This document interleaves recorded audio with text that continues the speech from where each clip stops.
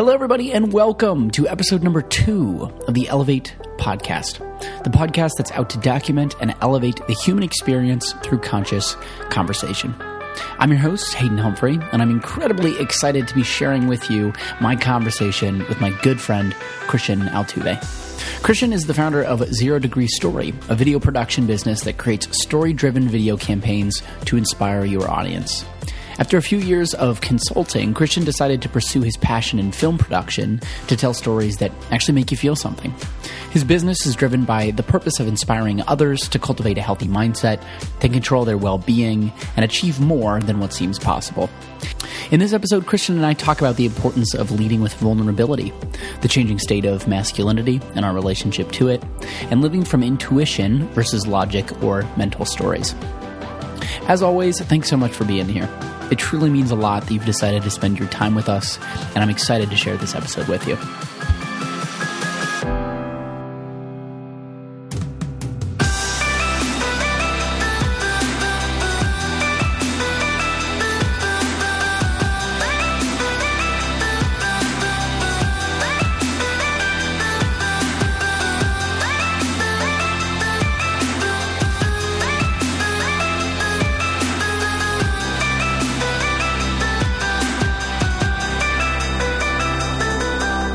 All right, everybody. Super excited to be here with my good friend, roommate, and colleague, Christian Altuve. Christian, welcome to the show. Thank you for having me. Very excited you're here. This has been a while in the making.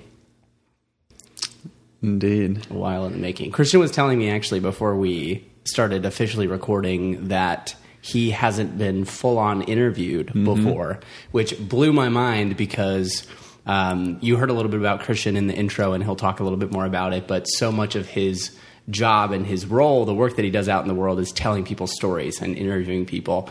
So it made my heart very happy to have the opportunity to ask you more questions about you and have you tell your story. Yeah, no, thank. It's it's wild being on this side of the conversation. I mean, it's all. I think it all for me comes down to just having conversation with people, but I feel like the way I've been approaching it in my work is that I come with a lot of curiosity and questions, and I try to explore the person, and I haven't so often been in a position where I'm the one being explored. And so it's like I feel like a little nervousness, but like it's a different side of not on the camera, but metaphorically being on the other side of the camera. That's awesome. So yeah, this will be a wild ride right now. Well, I'm excited to dive in. And I gave folks a little bit of an overview of who you are and the work that you do, but I also wanted to ask you, what are you up to? Yeah. I think we're rounding out the end of 2019 right now, and it's been about almost 2 years in this new career path that I decided to pursue. And really where I'm at is knowing I want to use storytelling to impact more lives, and kind of drawing a line in the sand, so to speak, in the terms of the kind of work that I want to create and the type of people I want to work with. And it's all been starting to revolve around wellness and the well-being of humans and the planet, and companies and businesses and brands and ideas that all support and empower humans to be their best selves and heal the planet. And so I think that is coming to shape, and that's the kind of work that I want to start seeing from the business perspective. On the personal creative side, I've also begun my own docu-series, YouTube series type-esque thing, where I pretty much want to use that as a platform to feature people in the community who I think are really doing really meaningful things, whether it's the way they approach life or the way they think about and see the world. I want to people who I think are doing meaningful things and that other people deserve to know about. So that's what I'm going to be exploring in that aspect. Yeah. So it sounds like the background piece of this, or really the backbone of the work that you do, is telling stories, whether that's a company story or an individual story, what have you. Where did that come from? Like, where did that interest actually start for you? That's a good question. And, because like memories of, even all through high school, I was a very shy kid, and like speech class, I was I would sweat and be so nervous, and I would fumble through my communication, and I never felt like confident in that. And it never had an interest in me. What I did know early on was that video was an ability for me a way to communicate an emotional thing, which I discovered when I put together a video for my high school swim team, filming my team make a comeback to win the state title. And that was such a thrilling moment to be there in the stands, but then even more so when I shared that at the swim team banquet, and I got to witness and see all the emotional reactions that the families and my teammates all had watching that again, like reliving it. That was like a moment where I'm like, whoa, I'm able to communicate an intangible thing. I don't have to say anything. You just feel it. And I think that's always been the undercurrent, the underlying current is that I'm very much in my heart space, and I feel like a lot of my communication is through feeling, and stories, video, and that media has been my outlet for that kind of expression. Mm-hmm. It's like it's like capturing the essence of a moment or of a situation or like a set of circumstances. It brings like a very human quality to it, even though you're not there living it. It actually gives you the opportunity to experience it as if you were, right, in a sense. Yeah, and I think that's what even YouTube and vlogs like really hooked me in. When I started watching people vlog, I felt like I was getting to know who they were, and like I was a part of the experience that they were sharing, and that felt really immersive for me, and that was more interesting to me than most TV shows or movies. It was like I'd rather watch like Austin Augie BMX through New York on YouTube, and like being able to connect with someone who I have hardly any personal interests related to them. Just the fact that I was experiencing getting to know this person through like a YouTube video was awesome. Like I didn't BMX bike. I'm not like this kind of a person, but like for some reason his films and videos like hooked me, and I was like obsessed with that. Yeah. Yeah, it's interesting, like thinking, and we talked about this before, but this idea of storytelling in, like, at least when I started connecting with you about it, my relationship to it, as it were, is like, oh yeah, storytelling. Okay, it seems like this sort of not a no-brainer, but like a on the surface, like a common sense thing where you're like, oh yeah, telling story, whatever it is. And the cool thing is, it's so much more nuanced than that. Like there's so much depth and so many different facets and components. And so I'm curious, like, how have you gone about learning to become a better storyteller? At first, it was just trial and error, like starting my own YouTube. I started a YouTube challenge like 2017 or 2016 of just daily vlogs, and that was in the context of the minimalism. Well, after watching the minimalism documentary, I was like, wow, I was really moved by that. And they had a 21-day challenge, and I wanted to do that challenge with the added element of using that as my subject for my daily vlogs. And so at that point, I just recorded everything, and it was just a practice of a daily grind of recording, filming, editing. And that was easy because I could see each day as like a chronological beginning, middle, and ending. Like I wake up to going to bed. Those are like, I had bookends already given for me, and I just had to pretty much play with how I told what happened between those bookends.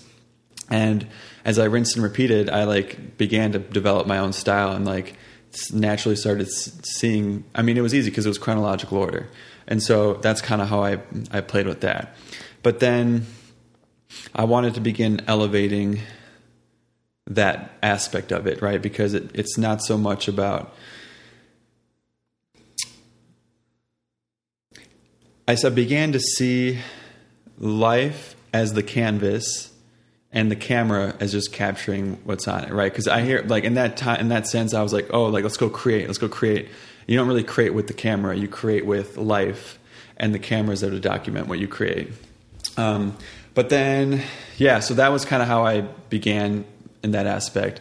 And then I got to a point where I feel like I realized I wanted to keep exploring. And I don't remember exactly how it led me to it, but eventually through mutual friends and a connection and this and that, I ended up finding about Muse Storytelling.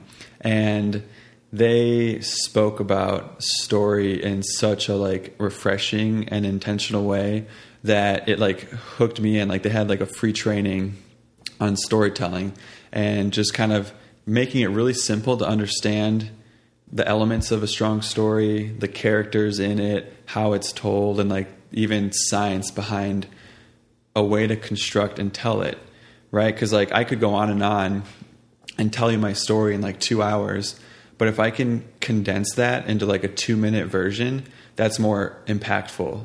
And that's what Muse really has been teaching me, is how do I communicate a huge story that may have a lot of weight and emotion in it, but like in a condensed and concise version that I can deliver it in the most impactful way. What's that look like for you? For me, yeah, I think that's kind of what comes down to when I interview and get to know people is we talk, like the films and the videos themselves end up being like 3 to 4 minutes in length on average. But I've spent hours talking to this person and like listening and asking more questions. And as I learn it in the back of my mind, I'm like thinking about, oh, what's like really interesting about this? And like, you know, I'll sleep on it the next day. I'll think about what are the things that I remember from that conversation. And then I'll just kind of use that to build like an outline as far as what I think is interesting about the story, and then just condense it into the most the most impactful moments in a way that tries to tell it as honestly as possible, but also as concisely too. I'm fucking nervous as fuck right now. I don't know what's going on. Really? I'm like sitting over here sweating like, Jesus Christ. Why? I don't know, man. It's like, I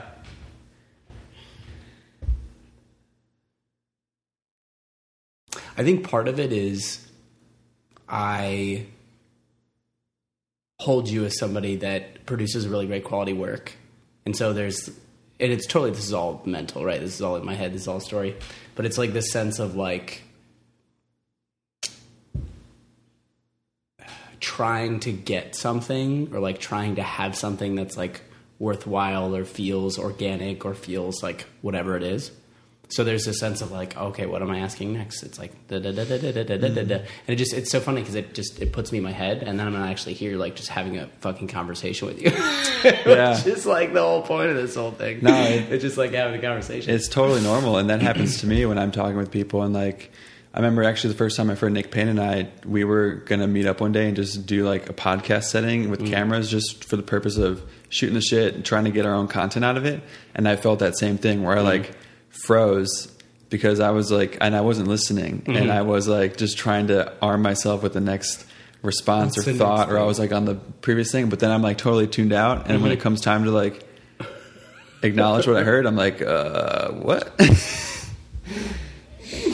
So it's totally normal, and I think that's where I see a lot of similarities in the work you and I do, is being present with someone, listening, and like reflecting what you hear, and being curious to understand more, and like find the thing under the thing, because whatever's being said at the surface, there may be something else that's like underneath. Totally. Well, and it's like, it's just people. Like it's just connecting with people. And it's been interesting. This has been the thing that I've been working on probably more than anything else, is like removing the performance of it. Like removing the performative aspect, like needing to get it right, or like thinking that there's a right way to do it, and just like simply just being present with somebody. And the more that I practice that, and the more that I intentionally bring that into everything that I'm doing, coaching included, everything just gets so much better. Like my coaching is so much more powerful now because I can just get on the phone with somebody and I don't need to know how it's going to go. I'm just going to be in conversation and be in relationship with that person, and trust that at the end it will create something of value for them, because I trust that who I am as a coach and as a partner is enough to make a difference for somebody. Totally. And what you just mentioned was my biggest lesson from the first course I took at Muse Storytelling, and that was a how to conduct a remarkable interview course. And that totally changed and flipped the perception of what I thought this field and path meant for me. And that was about removing the performance out of an interview and making it feel like a conversation. Because like when someone feels like they're performing, then they're too worried about getting it right or wrong than they are just about being real. And there's just this armor and this mask And that's not there. You won't produce an authentic and real and vulnerable conversation that way. Because if a person thinks that they have to perform and be a certain person, they're not going to be themselves. They're going to be this ideal version. Totally. And it may protect them from sharing any true vulnerabilities. Totally. And so that really honed me in on like, oh, it's all about relationship with people. And this just reminds me of a couple of years ago, I went to the True Chicago Creative Conference, and Kate Schmiegel is the creative director of Bittersweet Creative, and they were sharing work that they do. They're like a nonprofit agency that tells the stories of nonprofits and, you know, like really mission-based organizations. And I can't remember exactly the film that she was talking about, but there was one child slavery doesn't sound right, but they do work kind of at that magnitude of like child slavery. And like, those are really sensitive topics, especially if you are telling the story of a victim of child slavery. And as she was sharing about her work, you know, it was really cool to hear that they spend a week or more with these people before any cameras start filming. And that to me is so genuine because, you know, I think the way that filmmaking can be misused is when they go to just extract and take from people. They just go, give me these answers, give me this, and they just kind of take someone's story and like evangelize it, and just like versus building a relationship with that person. Like the experience needs to be created with whoever you're telling the story. And one thing I heard on another podcast, it's all about your subjects are collaborators. They're not just this lab experiment where you're just like, oh, what happened here? What happened there? But you're actually, let's get to know each other. And that involves me on the other end of the camera, sharing my own story and getting vulnerable about myself and like relating to them in a way that makes them feel comfortable to share too. It's super similar to coaching in that I think when you first start as a coach, it's easy to look at the relationship like some sort of power dynamic.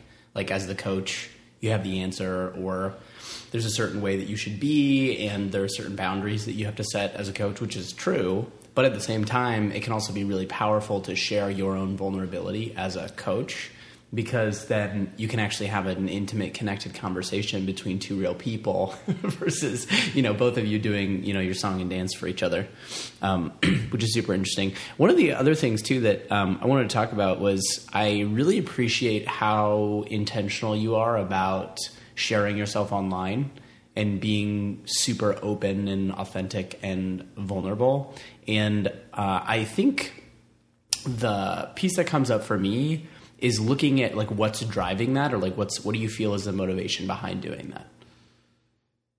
That's a good question. I've been exploring that myself, like why I just feel this urge. It's almost like an unspoken urge that I have to do this. And I had the one moment that I keep going back to, which kind of like was the bursting of that pressure cooker that was building up inside me for a while. And that was like in college and my senior year, where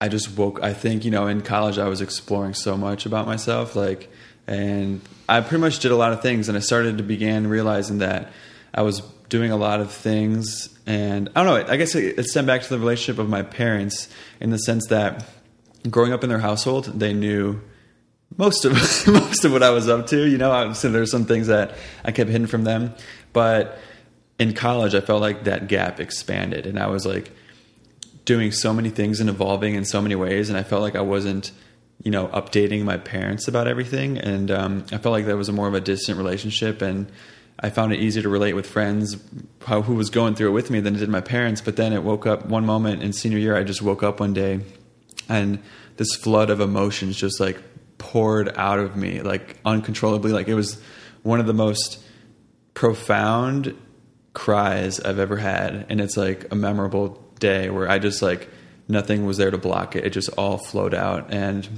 a result of that was writing a long letter first addressed to my family, telling them about everything that I felt like I was hiding myself, and that like hiding myself from the people that I love the most. That was my realization. And so I just kind of came clean with everything. But then as I started writing it, it just started stacking upon it, and it turned into this broadcast of a message that ended up going to like my family and like CC'd like 15 other people. I sent it, and it just felt like the release I needed just to let go of all those demons. And like some friends were like, yo, are you okay? What's going on? And others people were like, yo, dude, thanks for sharing. And my family was like concerned and like a little upset that I included friends in this matters. Sorry and Sorry. But yeah, that was that just kind of came out of me. I don't know. That's how I explain my motivation. Is just felt like a soul driven urge to just present myself in that way. That's cool. I think the piece too that I appreciate about that is the actual acting on it. Like there's the urge to do it and the feeling like you're called to do it. And at the same time, the thing that I know to be true, especially in that sort of sense, is a lot of times it's coupled with a lot of fear. Like what's going to happen if I spill myself like this, right? If I share vulnerably and openly and authentically with all of these people in a way where you almost feel like you're walking around naked, like everyone can just see all your stuff, you know? Like there's the difference between feeling that and wanting to do that, feeling the fear, and then actually doing it and like stepping forward and just going through with it. So like what did you take away from that experience?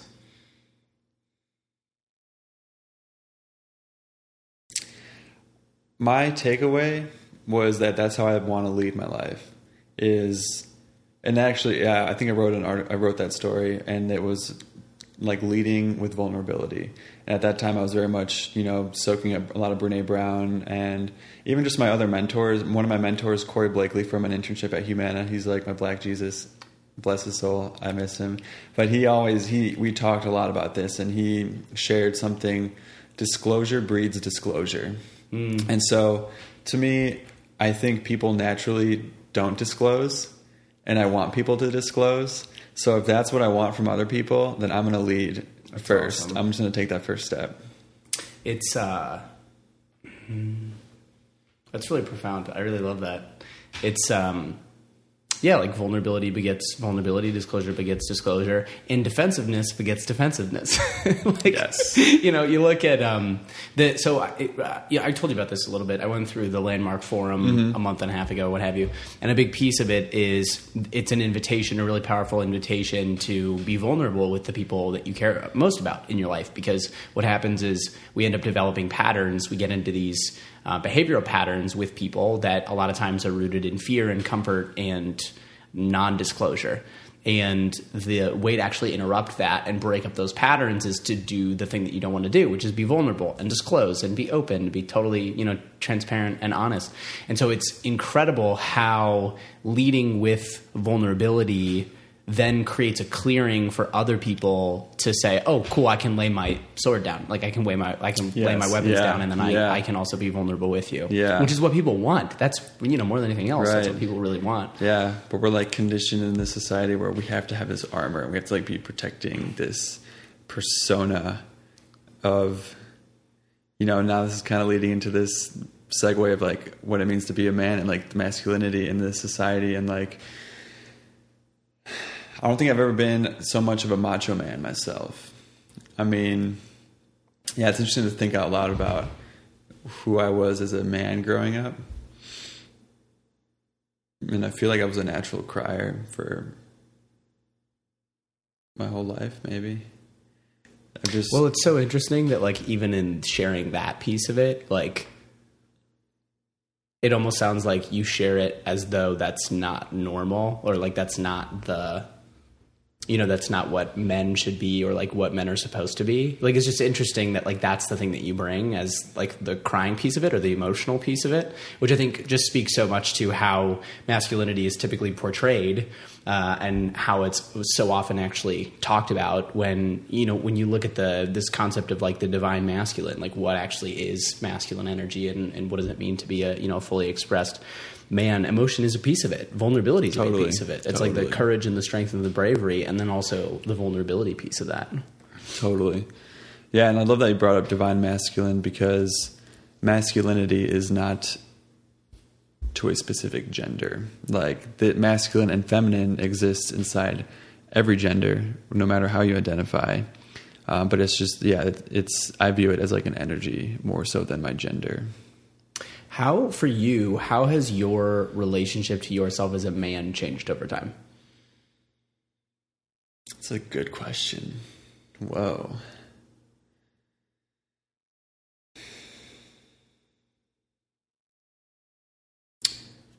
I think it's been growing up, I think I played a lot of sports, and so I always identified as an athlete, team captain, like leader type roles, and especially water polo.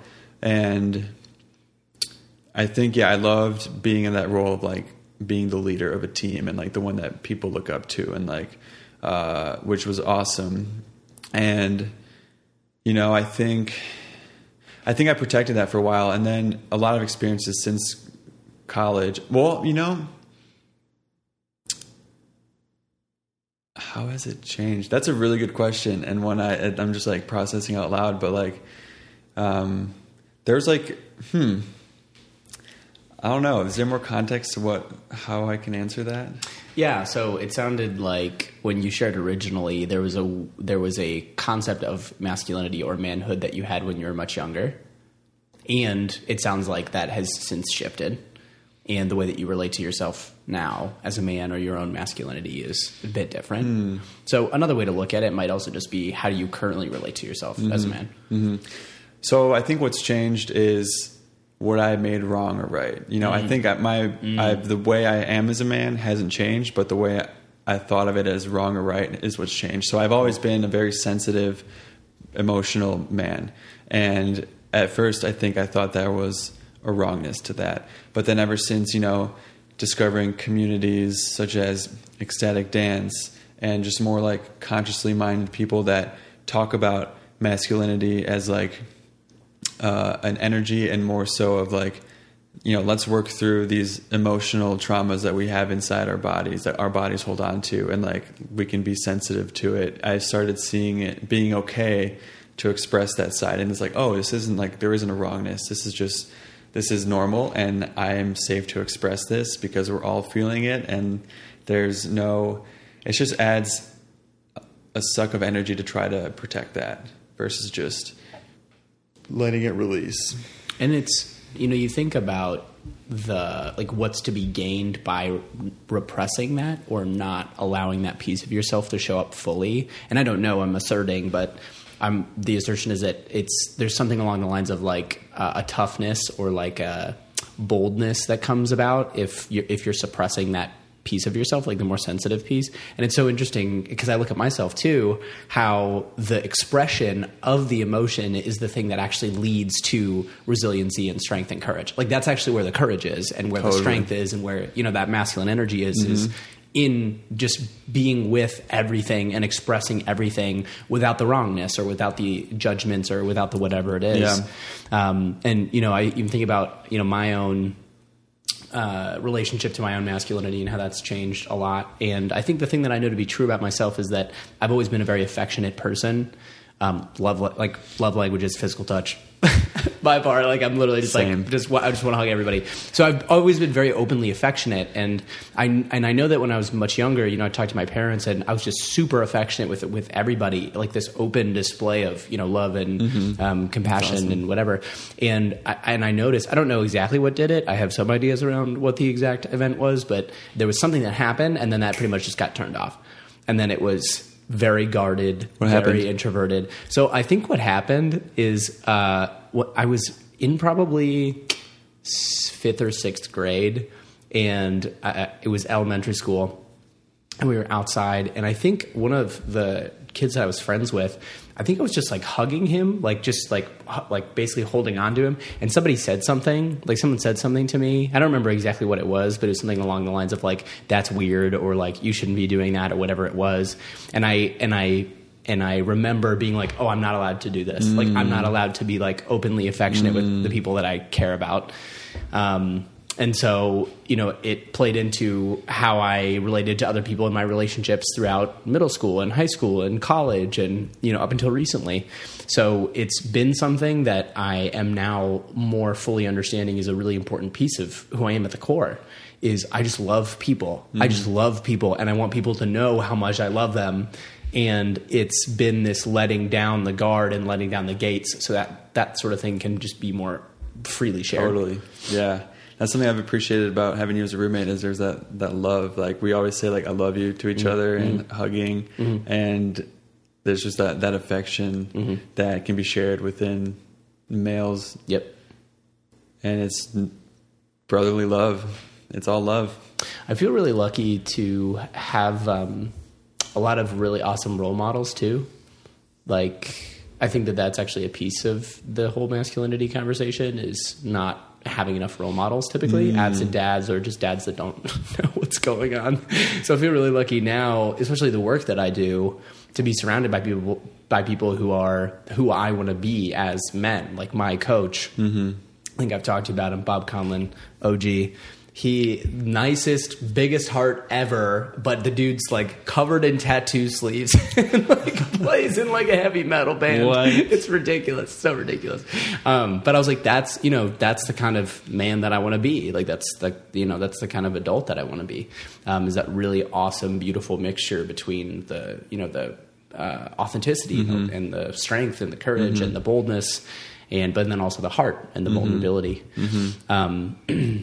Yeah, I'd be curious too. I don't know exactly what my question is around this, but like your experience with male role models or mentors, like have you found folks that you really feel like you connect with in terms of who they are as men, or do you feel like that's something that's been lacking? Yeah, I feel like I've had a lot of mentors of the moment. Nothing that's like a prolonged relationship, but like, for example, Corey Blakey, I mentioned him.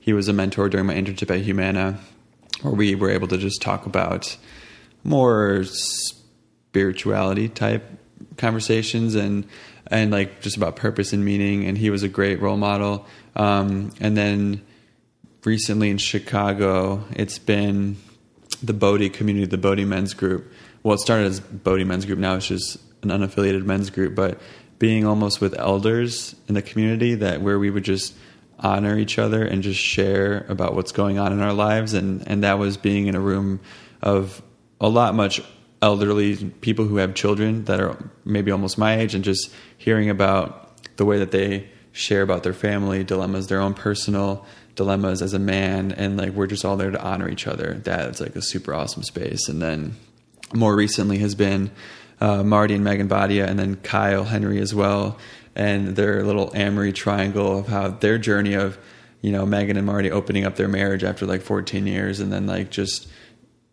totally redefining the paradigm that we grew up in as far as monogamy in a relationship. And so those have been a lot of like recently influencing models and like people that I've been like in close proximity to in the last couple of years here in the city.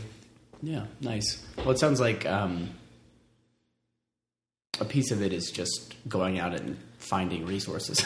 Literally just going out and finding the groups that already exist. And then it sounds like, you were also fortunate to find some folks who are pushing the boundaries or pushing the frontier. Totally. In terms of relationships. Yeah, it's available. It's all available.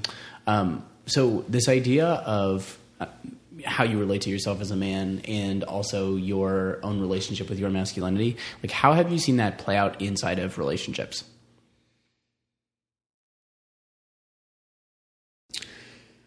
I feel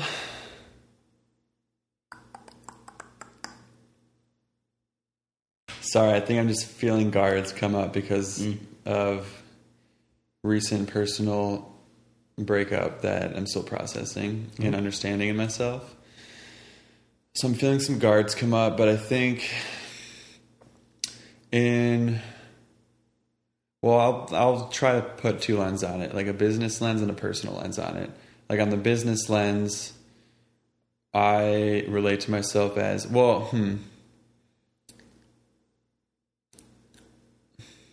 a tough question. And I think I'm overthinking it. But like, I guess in personal relationships, it's like having confidence and knowing what I want.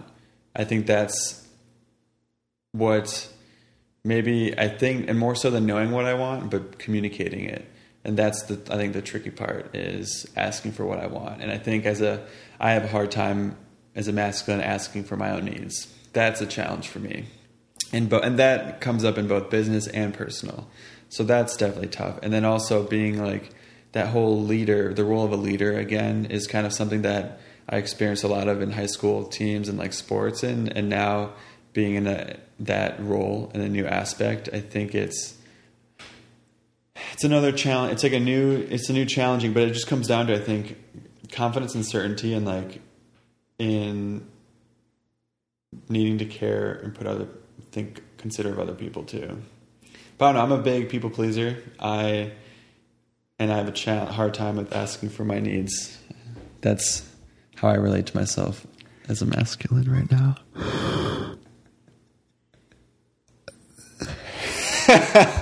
Thanks for sharing that. Yeah. Yeah, I totally get that. Yeah, and I mean, it's, you're speaking and over here like, yeah, because it's super, I've had a very, very similar experience in terms of being on loudspeaker about what I want and what I think I'm worthy of or what I think I deserve, what have you, both from even like a business results perspective, like, being in hiring conversations with people, going out and talking to companies about how I can partner with them and support them and all that kind of stuff. Being really bold in my asks there has been difficult and something that I'm working on. Same thing in relationships. And this idea of what do I deserve, quote unquote, inside of a relationship. And that's been the thing that I've struggled with for a really long time, is not feeling like I really deserve that much, or like I'm not worthy of that, or I'm not worthy of this person, or whatever it is. And so it's actually been really fun because this year especially, I've been doing a lot of work around masculinity and around my own masculinity, and being able to lean more fully into that and practicing that inside of relationships. And it's so cool because it's so, you can talk about it theoretically, but when you put it into practice, there's this sense of, I don't even know the word for it. Like divinity is not the right word for it, but like there's this sense of you're practicing something that has been around for literally eternity. Like it's like there's this really primal energy and sense of connectedness that comes from leaning more fully into, both masculine and feminine energy. And it's something that's outside of the realm of theory and logic, and there's something that's just profoundly human and exciting about that. Yeah, and I've been connecting a lot of that to creative energy as well, because at a high level, I see that there's all these primal instincts that we have that stem from the roots of our ancestors. Those are at a point in time when I feel like humans acted on those instincts, and like in the context of that world is so different today. But I think it's the idea of this intangible energy that just like comes through us, whether it's through like an instinct, and then we have to find a way to like bring it to form into this reality of modern day society, which is a huge challenge, especially when over the last many, many years that humans have been on this planet, there's been so much conditioning to get to the society that we're at today. And now we feel like we've lost that connection to the primal aspects. And now we're in this whole new paradigm, yet acting from instincts that stem from a whole nother primal society in a modernized civilization. And so I think that's where the friction comes when it comes to like, how do you show up as a man? How do I bring my creative into art, spirituality, religion? All that is passing through everything that ever once was. And this is like for the first time out loud me like saying that and realizing, but I think that's what it feels like. And when you step into an unknown and you follow one of those primal urges, I think the doors open up, like, of your perception, almost similar to like taking a psychedelic like LSD for the first time, or like just you just perceive a whole new way of reality, and that the way it isn't the only way that it has to be. The thing that came up when you were talking was that distinction that you made between the primal piece and like what's so to speak. And the thing that came up for me was like, oh, it's almost this idea of what's the lens that you're living through? Is it the lens of story? Is it the lens of culture? Is it the lens of conditioning? Which ultimately is all a secondhand interpretation of things that may or may not have happened, versus are you acting through the lens of like what's just natural for you as a human and your own intuition and your own sense of connectedness with your, primal energy or who you actually are. It's like I see the intuition piece as it's like a connection with something, I don't know, connection with source, connection with universe, whatever you want to call it, versus the story piece of it, which is human made. It's man made. It's an interpretation. It's a secondhand, account of whatever happened, and how much expansiveness and space and presence and everything is possible if you more so come from intuition versus if you come from story. Trying to follow. Is this a question? No, maybe this is just me. Yeah, just putting it in my own words. Right. Mm-hmm. Like here's what I'll say. It's said another way, right? So, we've talked about Sapiens, this book Sapiens. Mm-hmm. It's a brief history of Homo sapiens as a species. Mm-hmm. And there are certain aspects about humans as they evolved as animals, like the amount of sleep to get, how we create interpersonal relationships, and we can only do it with so many people, how emotions work, the type of nutrition, those sorts of things. Like those are all pieces of a biological or natural perspective that makes sense to... I don't want to say this. Clayton, you're going to have to cut this part out. I'm trying to think about how to say this. It's like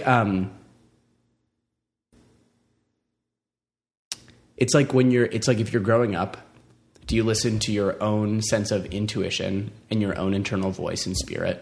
Or do you listen to the culture that you grew up in, what people are telling you should or should not be, the fears that you have? It's like there's this story-driven life, and then there's like this intuition and internal sense of self-driven life. And the internal self and intuition-driven piece is one there's no limit to it. It's not in a box. It's not contained. Yep. It's connected in a very deep sense to everything else that exists right now. Yep. Whereas story is very limited. Yep. It boxes you in, and it's man-made. It's an interpretation. Yes. Of sense. Yes. I vibe with that. Yes. I totally vibe with that. And I think I want to operate from that expansive place the whole time and play with these different stories that we have. I think that's a very fun space to play in, but you got to be aware that it's a box. You can walk in and out of it. If you're aware and you're conscious of that box, you can play in that. But then there's that portion of the population that is unaware that they're in this box, and they think that this box is all that there is.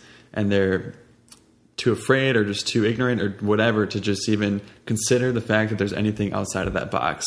When now I think it's cool that I think as generations evolve and we're becoming more aware of these boxes, we're getting a population that's growing, that's operating from that place of expansiveness and like can freely flow through all these boxes. And it's like, now, we see a lot of just fluidity in genders in everything that we can do because there is no box. It's just a formless dance.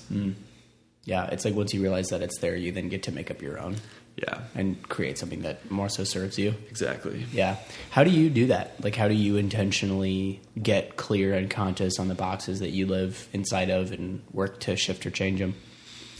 I feel like doing a lot of things and trying new things and then determining whether that's something that you like or don't like. And I think it's been brought up before, but it's easier to find out what you don't like than what you do like. And whenever I've been curious about something, I think I'd like to just try something once, twice, maybe 3 times and just like really feel it out and see if it's something. But I think you have to experience life. And I feel like I've done a pretty good job of not really holding myself back from experiencing life in the way that I please and learning from it, because that's how I am learning about who I am and what I'm capable of, and what I want to choose to do next time.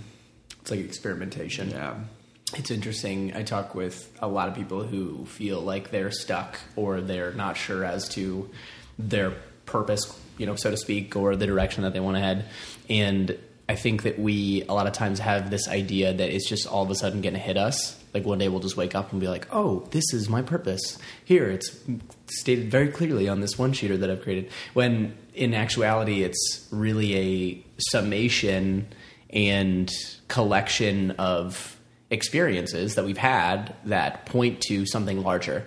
But it takes like actually going out and trying things and following inclinations to get to the place where you're like, oh, this is actually the thing that I really like about this. Like, this is the thing that I really love.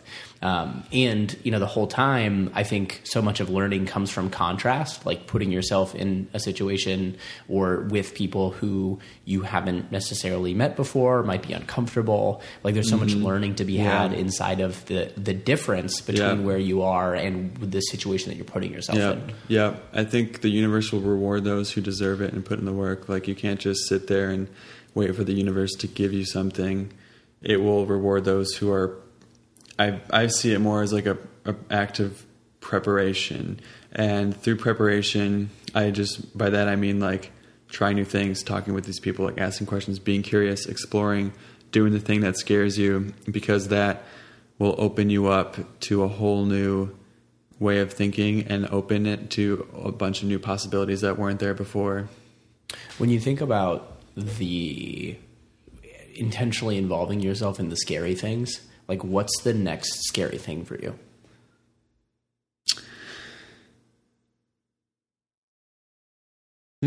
Well, it might be something on my bucket list item. I want to bike from Canada to Mexico. And that's this whole idea of like a pilgrimage journey that I've been kind of thinking about for a while, of just being out on my own, trusting myself in this journey. And I think I've been there before, doing that, backpacking Southeast Asia for 6 weeks by myself. That was very much that, holy shit, I'm in a whole new context of reality and I have to like navigate my way through it. And I think that is what this will be, is just kind of me versus nature, in a sense of on a bike with minimal gear, just biking down the coast of America. That's awesome. Yeah. I don't know if I'm scared of that though, to be honest. It's just now I have to like prepare for it and plan and like make it happen.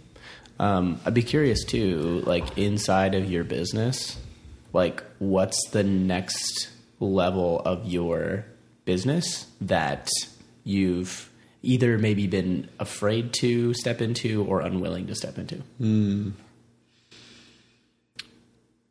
I think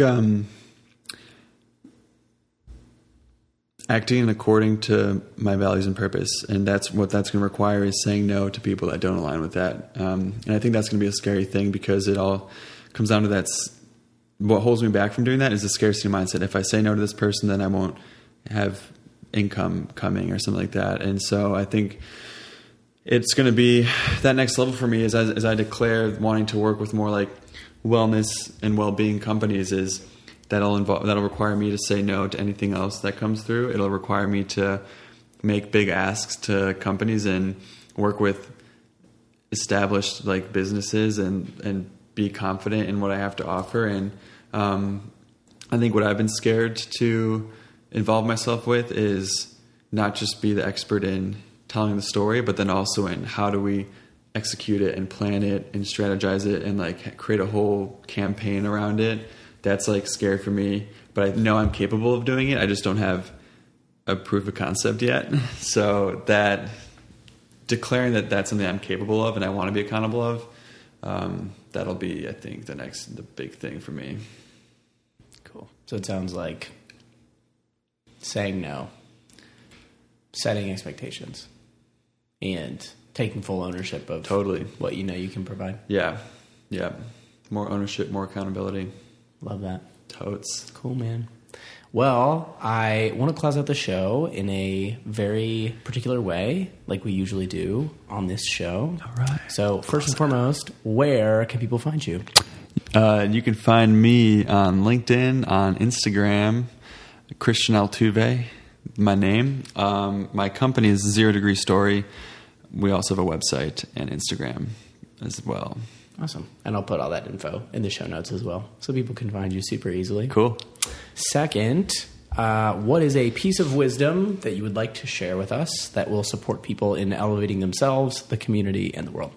My mantra that's served me and I hope will serve others is start before you're ready.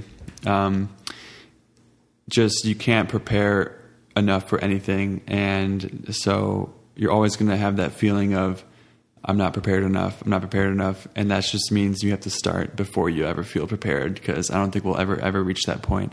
And you will learn way more by starting something that you're not ready to start, because mistakes will be made, and you will learn and grow and excel. Nice. And lastly, and most importantly, I'm nervous for this one. Christian, can I acknowledge you? Yes, you can. Christian. Oh, shit.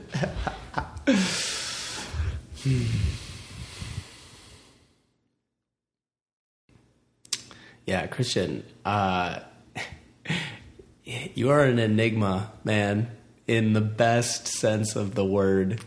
I really just want to acknowledge you for the intense and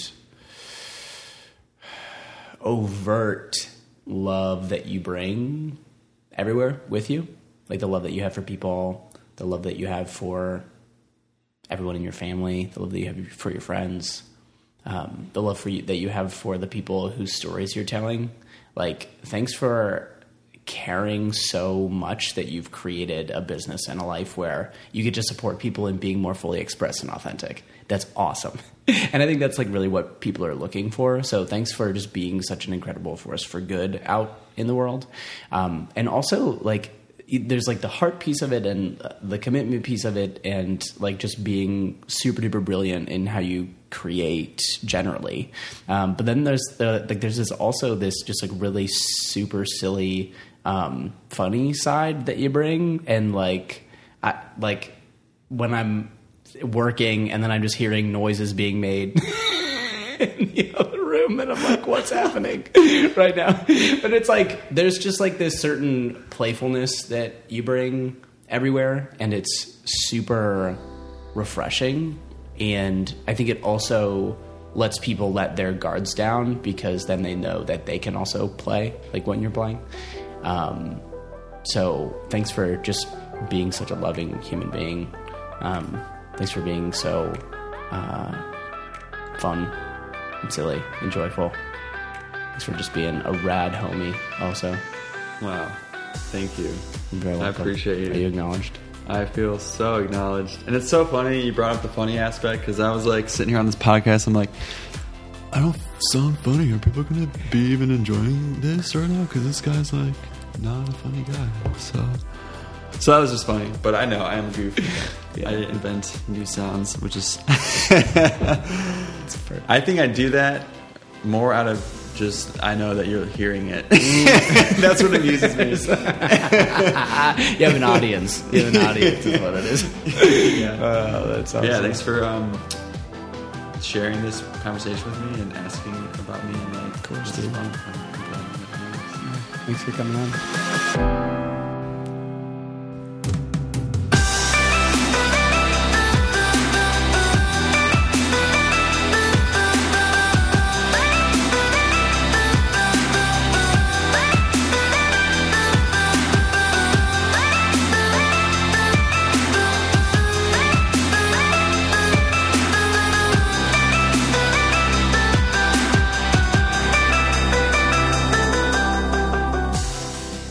Thanks so much for tuning in. If you enjoyed this show and want to stay up to date on new episodes or other special offers, I'd invite you to subscribe on your favorite podcast platform. And if there's ever anything I can do to support you, please don't hesitate to reach out and let me know. See you next time.